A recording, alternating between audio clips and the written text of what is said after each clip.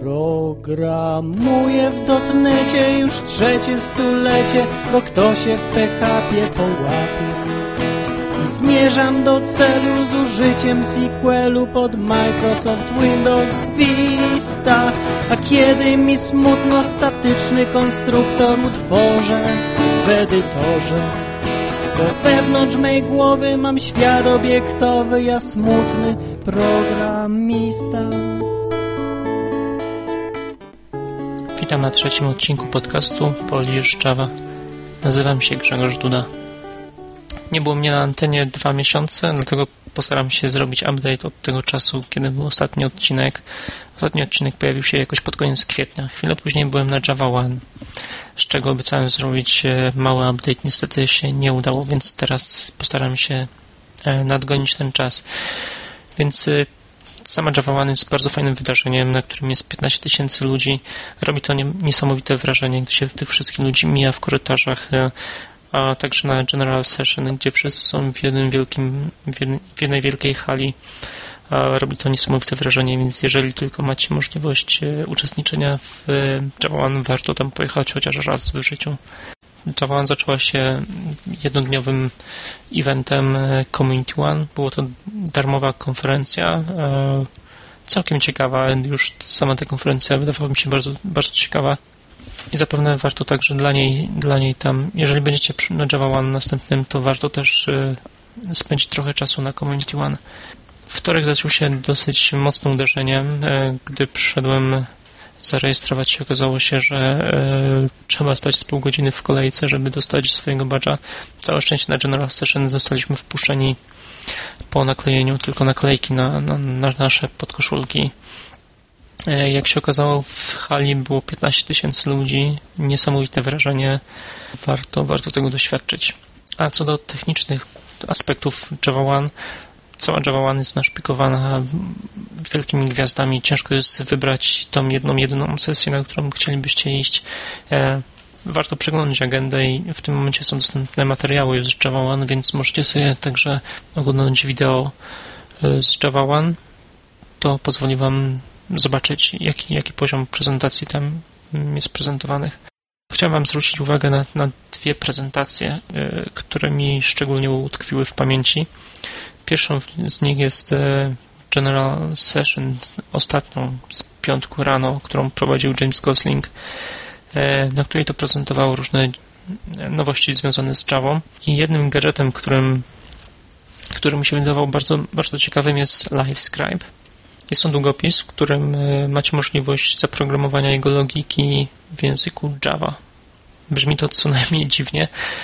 Niemniej jednak długopis ten jest wyposażony także w kamerę oraz mikrofon, przez co w momencie, kiedy na przykład słuchacie jakiegoś wykładu i notujecie to sobie w specjalnym zeszycie, potem klikając w odpowiednim punkcie zeszytu możecie odtworzyć tą część wykładu, która akurat Was interesuje. Także było pokazane bardzo fajne demko, polegając na tym, że prezenter narysował klawisze fortepianu i zaczął na tych klawiszach grać. Robi to niesamowite wrażenie. Warto to zobaczyć na własne oczy, także zaglądnijcie sobie pod linkiem, który będzie umieszczony w notatce z tego podcastu na mojej stronie. Sam ten długopis, w momencie, kiedy już nagracie to, co macie nagrać i napiszecie to, co możecie napisać, to możecie go podłączyć także do komputera i ściągnąć sobie content, który żeście napisali w formie elektronicznej. Ten content potem jest wyszukiwalny, to znaczy możecie sobie wpisać słowo, które żeście zanotowali i powinien Wam znaleźć wszystkie słowa, które w Waszym dokumencie, które żeście pisali podczas wykładu. Także bardzo fajne, bardzo warto zwrócić na to uwagę. Niestety nie da się tego przekazać słownie, więc odsyłam Was do wideo z JavaOne. Drugą sesją, na którą Wam chciałem zwrócić uwagę, to jest sesja Scotta Davisa o Groovy, The Red Pill. Bardzo ciekawa sesja i co ważniejsze, może bardzo ciekawa prezentacja Grooviego. Nie wiem, czy ktoś z Was miał okazję słuchać Scotta. Jeżeli nie, to warto też oglądać wideo, które też jest dostępne na stronie JavaOne, a bezpośredni link do tego wideo jest w mojej notatce z podcastu. Scott jest bardzo ekspresyjny, bardzo charyzmatycznym prelegentem, więc warto poświęcić 45 minut swojego czasu, żeby zobaczyć, jak nasze prezentacje mogą wyglądać. To nie jest tylko moje zdanie, że ta prezentacja była bardzo dobra.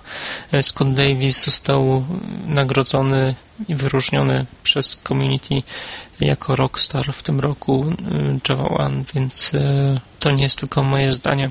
Jeżeli Was zainteresuje groove, a także sposób prezentacji Scotta Davisa będzie Wam bardzo bliski, można przyjrzeć się także jego artykułom na IBM Developer Works o Grails, Mastering Grails, które ukazują się raz w miesiącu i starają się przybliżyć środowisko Grails. Więcej prezentacji z JavaOne.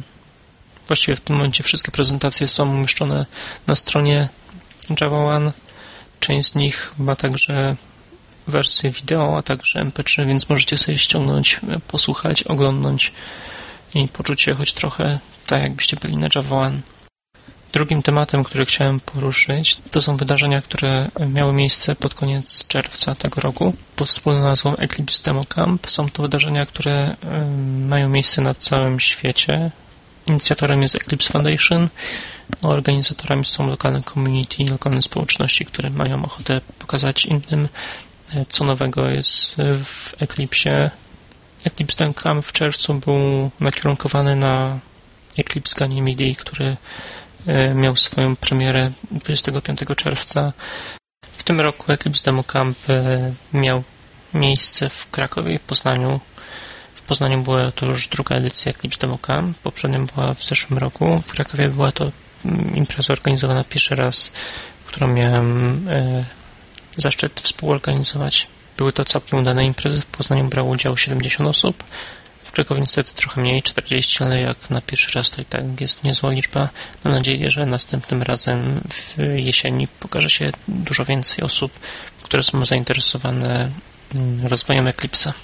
Na obu imprezach była pizza, także nikt nie umarł z głodu, a także wszelkiego typu napoje, więc warto było przyjść także z tego punktu widzenia. W Krakowie miałem przyjemność mówić do Was, co nowego mamy w Eclipse Ganymede. Mówiłem o Provisioning Tool, mówiłem o Markers View, takim wspólnym, które bardzo mi się podoba, takim wspólnym view dla problemów, bookmarków i zadań, które poprzednio było w 3 różnych tabkach. W tym momencie mamy jedną tabkę, która zawiera wszystkie 3 typy znaczników. Rozbudowane zostało bardzo fajnie też wyrażenia regularne w searchu tekstowym. I moim ulubionym jest retain case, czyli w momencie, kiedy zastępujemy wyrazy, które mają zmienne małe i duże litery innym tekstem, ta wielkość pozostaje taka sama jak oryginalnie. Także Eclipse naprawił coś, co mnie bardzo irytowało w momencie, kiedy znajdziecie sobie kursorem na jakąś metodę i podglądniecie sobie JavaDoca, trzeba było wciskać F2, żeby tego JavaDoca przewijać. W tym momencie wystarczy kliknąć okienko i można już przewijać JavaDoc, więc duży plus dla Eclipse'a za taki mały feature, ale bardzo, bardzo użyteczny. Całkiem fajnym featurem, który został dodany do Eclipse Ganymede, jest import i eksport konfiguracji uruchomieniowej. Możecie sobie wyeksportować taką konfigurację, która istnieje tylko u Was na komputerze, przesłać mailem bądź w każdy inny sposób do swojego kolegi, który może tą konfigurację zaimportować i nie bawić się w porównywanie, czy wszystkie class pathy zmienne i inne rzeczy są poustawiane tak, jak oryginalnie powinny być, tylko to wszystko jest zaimportowane od razu, więc duży plus, jeżeli chodzi o pracę zespołową. Fajne jest to także, że możecie sobie wreszcie ustawić proxy, żeby było pobierane z systemu. Nie musicie sobie definiować proxy wewnątrz Eclipse'a, co było bardzo, bardzo męczące jak dla mnie, kiedy musiałem za każdym razem, kiedy instalowałem Eclipse'a, pamiętać o tym, żeby zupdate'ować jakiś plugin, muszę wklepać do propertiesów odpowiednie proxy albo go usunąć, jeżeli pracuję bez proxy. Także duży plus. I coś bardzo fajnego. małego, ale fajnego. Możliwość drag and drop. W perspektywie, kiedy debugujecie aplikację, możecie sobie zaznaczyć jakieś wyrażenie w kodzie i przeciągnąć go do okienka Watched Expressions i tyle. Nie musicie wklepywać tego ręcznie. Też bardzo, wydaje się, małym usprawnieniem, ale od strony usability bardzo, bardzo duży krok naprzód. Oby tak dalej. Takie małe rzeczy naprawdę pomagają w takiej codziennej pracy z Eclipse'em. Kolejną prezentacją na Eclipse DemoCamp w Krakowie była prezentacja na temat Mylena. W Ganymede został zintegrowany Mylen w wersji 3.0. Może więcej o nim poczytacie sobie już sami, a może jak będzie taka wola z waszej strony, prześlijcie maila na polishjava@gmail.com i postaram się przygotować trochę więcej informacji na ten temat. Trzecim wykładem, który mieliśmy okazję słuchać w Krakowie, był Beard, prezentowany przez Krzysztofa Daniela z Eclipse Support Center z Poznania. Warto zaznaczyć, że w Krakowie spośród 4 prelegentów 2 z nich były spoza Krakowa. Jeden z nich właśnie był Krzysiek Daniel, który przyjechał do nas z Poznania, a drugą z nich kolejny prelegent, Grzesiek Białek z Signity, który mówił o DSL-u w Eclipse. Dużo głosów na temat tego akurat wykładu, jednak 45 minut, które daliśmy Krzyśkowi, było zdecydowanie za mało i jednak temat jest na tyle obszerny i na tyle fajny, że będziemy starali się stworzyć jeszcze jedną sesję, może tylko i wyłącznie na temat DSL-u w Eclipse, może jakoś na jesień tego roku. I ostatnią prezentacją, którą mieliśmy okazję słuchać na Eclipse DemoCamp w Krakowie, była prezentacja Szymona Brandysa z IBM, komitera w Eclipse, o tym, jak możemy zacząć pomagać rozwijać Eclipse. Począwszy od zgłaszania bugów, jeżeli coś nas denerwuje, a skończywszy na tym, jak można dostać status komitera w Eclipse. Przeglądnijcie slajdy, jest tam dużo linków do ciekawych informacji na temat komitowania w Eclipse i naszej roli w procesie tworzenia Eclipse. I ostatni temat na dzisiaj, konkursy. Jest ich sporo, bo aż 4. Pierwszym z nich jest konkurs Ganymede Around the World Contest. Jest to konkurs, który kończy się z końcem lipca. Naszym zadaniem jest opublikowanie jakiejś notki, nagranie podcastu, screencastu, czegokolwiek na temat tego, co nam się podoba, nie podoba w Eclipse Ganymede. I dzięki temu możecie dostać od razu koszulkę Eclipse'a, a jeżeli wam się poszczęści, może dostaniecie kurteczkę, a jeżeli zostaniecie wybranymi jako jedni z 3 najlepszych, możecie wygrać wejście na konferencję EclipseCon albo Eclipse Summit Europe. Także warto postarać się, warto umieścić kilka słów o Eclipse. Nie musi mieć tam dużo, wystarczy 3 do 5 punktów o tym, co wam się podoba, co wam się nie podoba w nowej edycji Eclipse'a w wersji 3.4. Drugim konkursem, na którym wam chciałem zwrócić uwagę, jest konkurs organizowany przez RICOH. Jest to konkurs skierowany do wyższych uczelni i studentów tychże uczelni. Tutaj akurat wygraną jest tygodniowy pobyt w San Francisco wraz z wejściówką na przyszłoroczny JavaOne, więc warto wziąć udział. Jeżeli jesteście studentami, pracujecie na uczelni, bo chyba pracownicy uczelniani także mogą brać udział w tym konkursie. Termin rejestracji upływa 20 listopada. Rejestracja zaczyna się 1 września, ale warto rzucić okiem na to, co to jest za konkurs, czego on dotyczy, może pomyśleć już nad tematem, który byście chcieli rozwijać. Jest to konkurs programistyczny. Więcej informacji oczywiście pod linkami dostępnymi z moich show notes. I trzeci z konkursów jest trochę inny konkurs niż te, o których wspominałem wcześniej. Hydra vs. Dragon. Jest to konkurs organizowany przez NBrain, firma, która stworzyła oprogramowanie, które ułatwia pracę w grupie. W konkursie biorą udział zespoły 2-osobowe i sam konkurs składa się z 2 części. Pierwszą częścią jest właśnie ten Dragon, czyli rozwiązujemy jakieś zadania, tak jak to rozwiązujemy do tej pory, komunikując się poprzez maile i tego typu narzędzia standardowe. Druga część konkursu jest, dostajemy do użycia produkt NBrain, który się nazywa UNA, który ułatwia programowanie pracy w grupie. To jest ta właśnie część Hydra. Ciekawe doświadczenie, jeżeli tylko macie czas w godzinach, kiedy ten konkurs będzie rozgrywany oraz macie możliwość taką, że wasz desktop będzie mógł być nagrywany przez cały czas trwania tego konkursu, to serdecznie was zapraszam do tego. Nagrody są całkiem spore. Można wygrać także właśnie licencję na używanie tego narzędzia. Warto brać udział w takich konkursach, chociażby po to, żeby spotkać się z innymi programistami, zobaczyć, jak ktoś inny programuje. I ostatni z konkursów, nie mniej ważny od tych pozostałych, jest nasz stały konkurs, w którym możecie wygrać licencję na IntelliJ IDEA. Dzisiejsze pytanie, właśnie dzisiaj nie będzie pytania. Dzisiaj was proszę o to, żebyście wysłali propozycję tematu albo komentarz na następny odcinek. Wysyłajcie swoje propozycje na polishjava@gmail.com.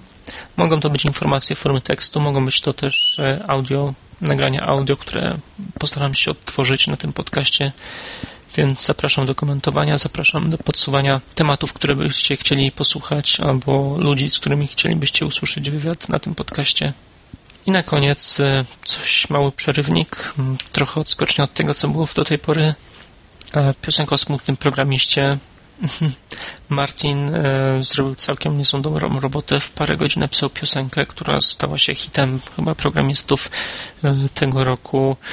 On sam spodziewał się 300, 400, 500 odsłuchań tej strony. Jak się okazało, na drugi dzień tych odsłuchań było już 8000, więc sami posłuchajcie, ocencie zdolności wokalne Martina. To do usłyszenia, do zobaczenia na następnym odcinku. Mam nadzieję, że trochę szybciej się ukaże niż 2 miesiące czasu, które było potrzebne do pokazania się trzeciego odcinku podcastu Polish Java. Do usłyszenia, trzymajcie się.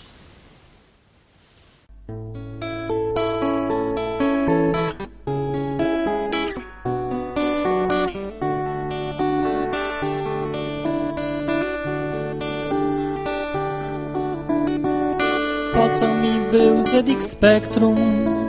Na co mi była Amiga? Wybrałem sobie karierę starego, nudnego grzyba, a mogłem być hydraulikiem. Klientów miałbym bez liku, ale mnie się zachciało pisać programy w Basicu. Programuję w dotnecie już 3. stulecie, bo kto się w PHP połapie. I zmierzam do celu z użyciem SQL-u pod Microsoft Windows Vista. A kiedy mi smutno, statyczny konstruktor utworzę w edytorze. Bo wewnątrz mej głowy mam świat obiektowy, ja smutny programista.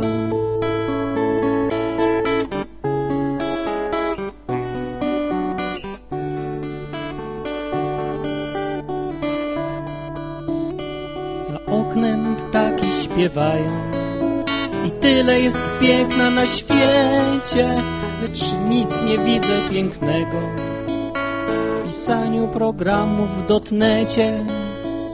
Ach, gdzie te wózki widłowe? Ach, gdzie te miotły i szmaty? Ja nie chcę być programistą, ja chcę iść do łopaty. Programuję w dotnecie już 3. stulecie, bo kto się w PHP połapie. I zmierzam do celu z użyciem SQL-u pod Microsoft Windows Vista. A kiedy mi smutno, statyczny konstruktor utworzę w edytorze. Bo wewnątrz mej głowy mam świat obiektowy, ja smutny programista.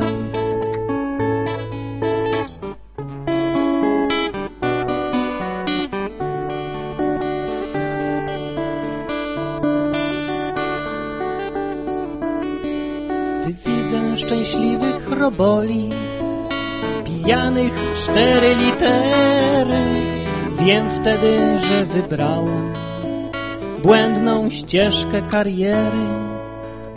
Też chcę być na budowie, tam pić mi nikt nie zabroni. Chcę tyle, co oni pracować. Chcę tyle zarabiać, co oni. Programuję w dotnecie już 3. stulecie, bo kto się w PHP połapie. I zmierzam do celu z użyciem SQL-u pod Microsoft Windows Vista. A kiedy mi smutno, statyczny konstruktor utworzę w edytorze. Bo wewnątrz mej głowy mam świat obiektowy, a smutny programista.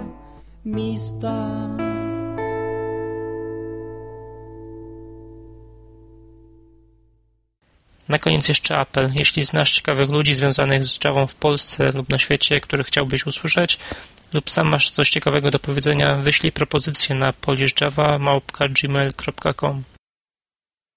Podcast został nagrany za pomocą narzędzia Callburner, które umożliwia nagrywanie rozmów prowadzonych przez Skype. Między innymi za darmo umożliwia nagrywanie rozmów pomiędzy 2 użytkownikami Callburner. Więcej informacji i pomocne linki znajdziecie w notatce z podcastu na mojej stronie grzegorzduna.blogspot.com. Do usłyszenia.